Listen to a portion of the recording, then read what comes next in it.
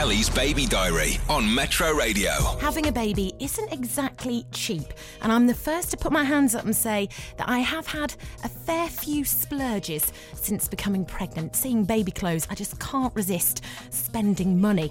But you do have to be careful, because obviously after baby's born, it doesn't really get any cheaper. Saving for a child's future is probably one of the most sensible things that you can start to do once you've had your baby.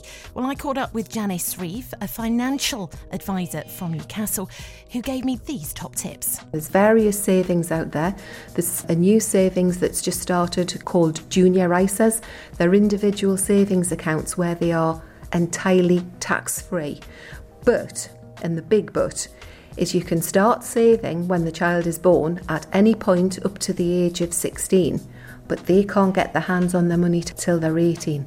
That's probably a great thing, though, because obviously, you don't start learning to drive till then, you don't go to uni till then. So actually it's a safe fund that they can't splurge when they're a teenager, which is brilliant, really. It actually has tax advantages for the parents as well. They are opening, say, a bog standard savings account for their child with a bank or a building society.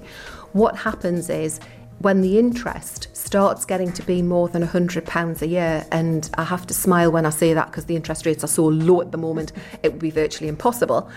But it then gets taxed as though it's the parent's income, so therefore it is taxed.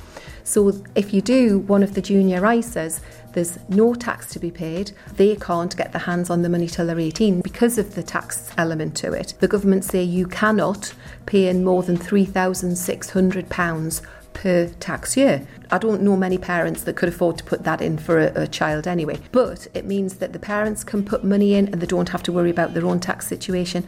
Grandparents can, anybody can, and they are so flexible in as that you can put one amount in, or Christmas and birthdays you can put money in, or you can set up a standing order and put money in on a regular basis. You can stop if you want to. So they are very flexible within the tax year for the 3,600. When they get to 18, there's a nice fund for them for when they go to university, and it's in the child's name. They could buy a car if they don't want to go to university. They could just spend it. They could do a gap year. They could do whatever they want with it. Certainly I would never say put everything in to that type of account, because the child might not be aware of it and it's not getting them into a saving habit. Whereas if you start off one of those and another little account with them, one of the banks and building societies where they do piggy banks and they'll do birthday cards and things, the kids will be quite happy with that.